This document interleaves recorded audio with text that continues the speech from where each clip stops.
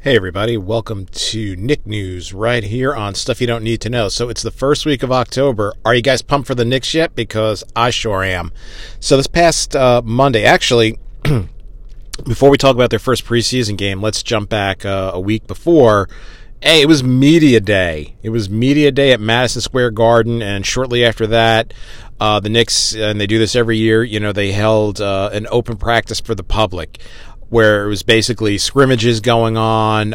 You got to see, really everybody. Kristaps was there. Of course, he wasn't playing, but, he was there. He was suited up. He was really getting the team pumped up. But just some quick thoughts on Media Day. I said it in my last Knicks segment. David Fizdale said that this team is going to be playing positionless basketball, and that's all you heard. That's all you heard in this press conference from him, from really all the players. That and the fact that not one single, starting lineup position is guaranteed. David Fizdale has really said, he's going to be using practices, scrimmages. He's going to be using the preseason.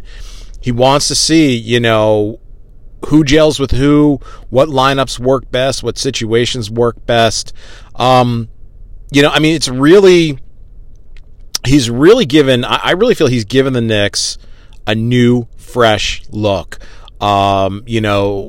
Slate's wiped clean, a lot of young talent in there. I talked about this, the last time when I talked about the Knicks, the whole idea of positionless basketball, tall athletes, really just going out there, doing what they do best. Because really, when you look at a lot of these guys on this team, they could play... up to, 2 up to 3 of the traditional positions. You look at a guy like Kevin Knox. I mean, he could be a power forward, small forward, shooting guard. Hey, look, push comes to shove. He could be the 5 in there, if the other team maybe has a smaller, quicker center. Kevin Knox can take that role on. Frank Ntilikina, the French Prince of Bel-Air there. Same thing. I mean, he is a traditional point guard, but let's not forget that over the summer, he had a little bit of a growth spurt. He grew almost 2 inches. I think he's up to about 6'6" now. So, this is a guy that, he can guard bigger players. He can guard those bigger guards, the 2 guard, maybe even the small forward. So it really looks like David Fizdale is really just... he's just given the Knicks a whole new attitude, a whole new look, and clearly, from Media Day and even, going into the first preseason game, it clearly looks like everybody on this team is really buying into this philosophy. Not only are they buying into this philosophy, but they are really, really, really loving this philosophy. Real quick, before we jump into the first preseason game, just, with Media Day, it was pretty interesting, to hear Enes Kanter. I had talked earlier that, look, I like Enes Kanter. I like him a lot. I think he's a great player. He's a great center. He did a lot. I feel like he did a lot of good for them last year. Great rebounder. He's good in the post. And he's really like a nice guy. To me, he seems like a really great fit in that locker room. He's pretty much said, look, he's really happy that he came to New York. And if it were up to him, he would retire a Knick. And I think that's great. And I think that's a great sentiment. But let's look at a few things here. Coming up in 2019, we have a pretty good class of free agents coming up in 2019. Klay Thompson's going to be available. Kawhi Leonard's going to be available. Kyrie Irving is going to be available, just for starters. Yeah, I mean, if the Knicks don't go after, one or more of these guys, you really got to kind of question what they're doing here. Maybe not so much Kyrie Irving. I don't know. I feel they're pretty stacked at the point guard position. I mean, again, a Kyrie Irving, is an amazing player. But, you look at a Klay Thompson, you look at a Kawhi Leonard, especially a Kawhi Leonard. I really think, I'm just going off topic here, going off track a bit, but I really think, an athlete like Kawhi Leonard, I think he could really fit into this new system that David Fizdale's really promoting and the Knicks really seem to be playing. But look, they're going to be coming up in 2019. That's going to be the free agent class. I believe Enes Kanter's contract is like $18 million. That's what he has remaining on it. I'd hate to lose the guy, but if there's really anybody in this lineup that's really kind of sort of expendable and like a bigger name, a bigger salary, I think it's going to be Enes Kanter. I do feel that he can fit into this system, but they have a lot of young athletic talent, and you got to keep these guys together. Don't go trading off of Kevin Knox. Don't go trading off of Mitchell Robinson, a Frank Ntilikina. Don't trade these guys away. Keep them. We don't know if Kristaps Porzingis is coming back this season. I myself am prepared to say, look, we're not going to see him this season. And the way, let's just be honest. Odds-on favorite to win the NBA title this season, it's got to be Golden State. Yeah, LeBron jumped over to the Lakers. I really don't think that's going to do that much.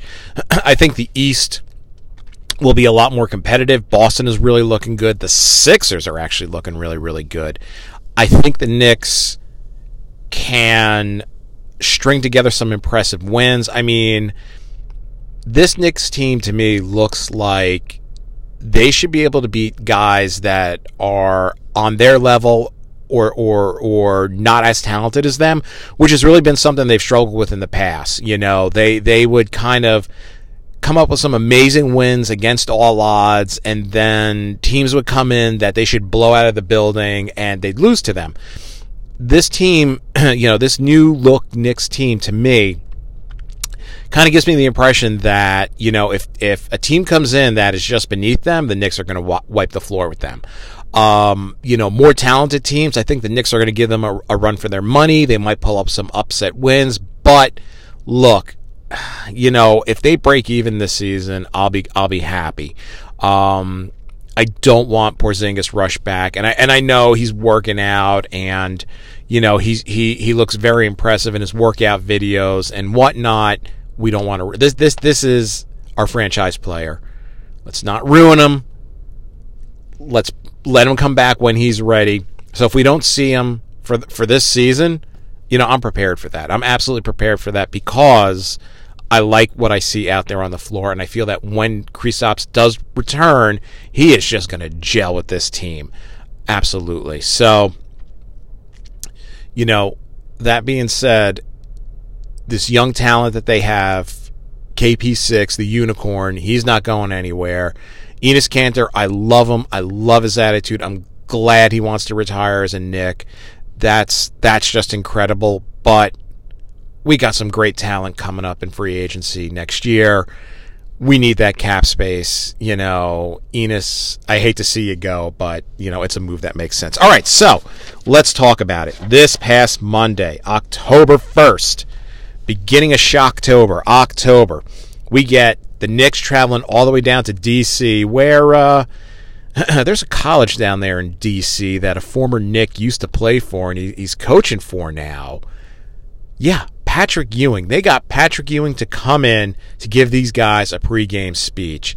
I would have killed to have been in that locker room to hear Knick, living legend, Patrick Ewing, getting these guys ready. And you know what? Whatever he said to these boys, let me tell you, they came out on fire, ready to go. Now, look, people said, people are going to say, hey, it's the preseason, I feel like they're building off the chemistry and the athleticism and this whole idea of positionless basketball. I feel they're really building off of that, what they did in the summer league, and they're just carrying it all the way through because I was blown away, start to finish. To me, this felt like a regular season game. The Knicks were playing with fire and passion. I'm going to talk a little bit about, the little incident that happened there in the game because I absolutely loved it. I have a new favorite player on the Knicks next to KP6. Porzingis is my guy, but we got a new number 2 out there, but I'll talk about that in a few minutes. But, let's talk about the fact that we saw nothing but, well, I don't want to say nothing but we saw a heck of a lot of transition basketball. This is something that the Knicks have been lacking for years.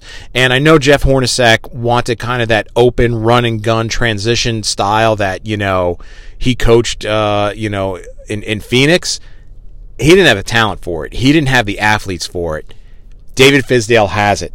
They scored 24 points, off the fast breaks, off the transition.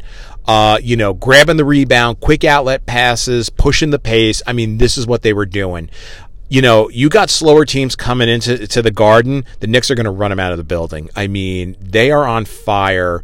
They're playing like they're playing like this is the 100-yard dash. I mean, they are sprinting down the court. They're stretching the floor out. When you have multiple guys out there that can actually handle the ball, when you have guys that can grab rebounds and actually start to bring it up the court, and not just lumbering along like the way Anthony Mason used to do. That used to kill me back in the day. I'm like, dude, yeah, in the park you used to do that.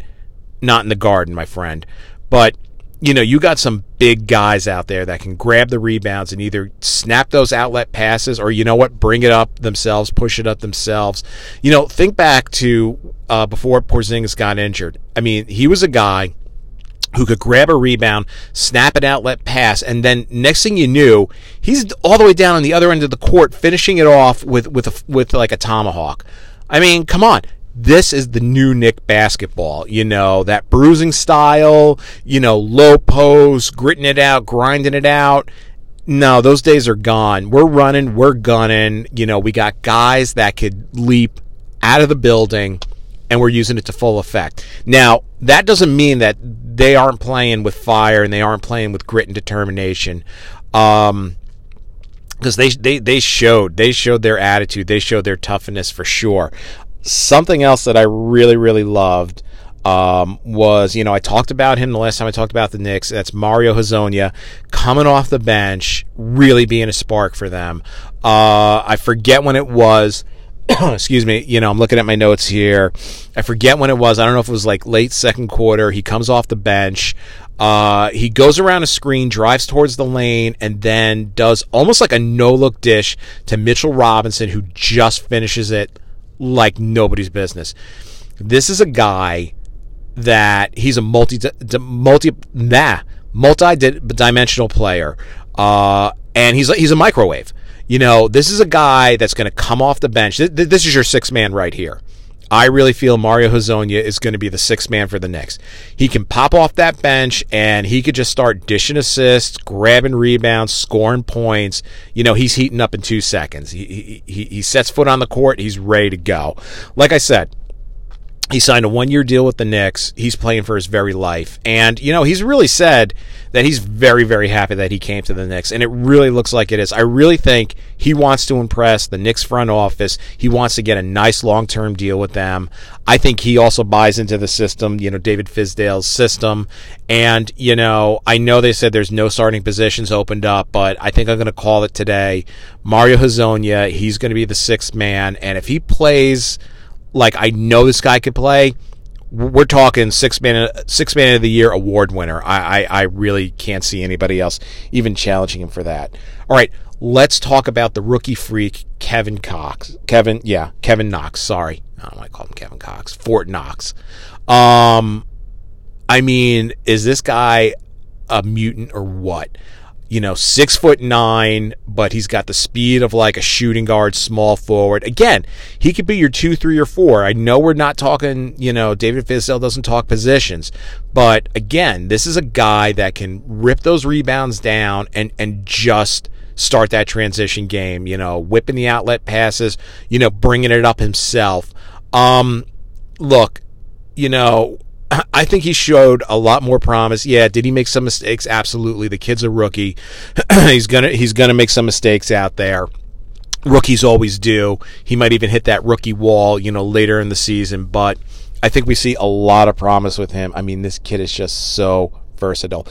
He actually led the team with 13 points and 10 rebounds, and he was 2 for 5 from behind the three-point line. So this guy can grab rebounds. He could score, and he could shoot the three.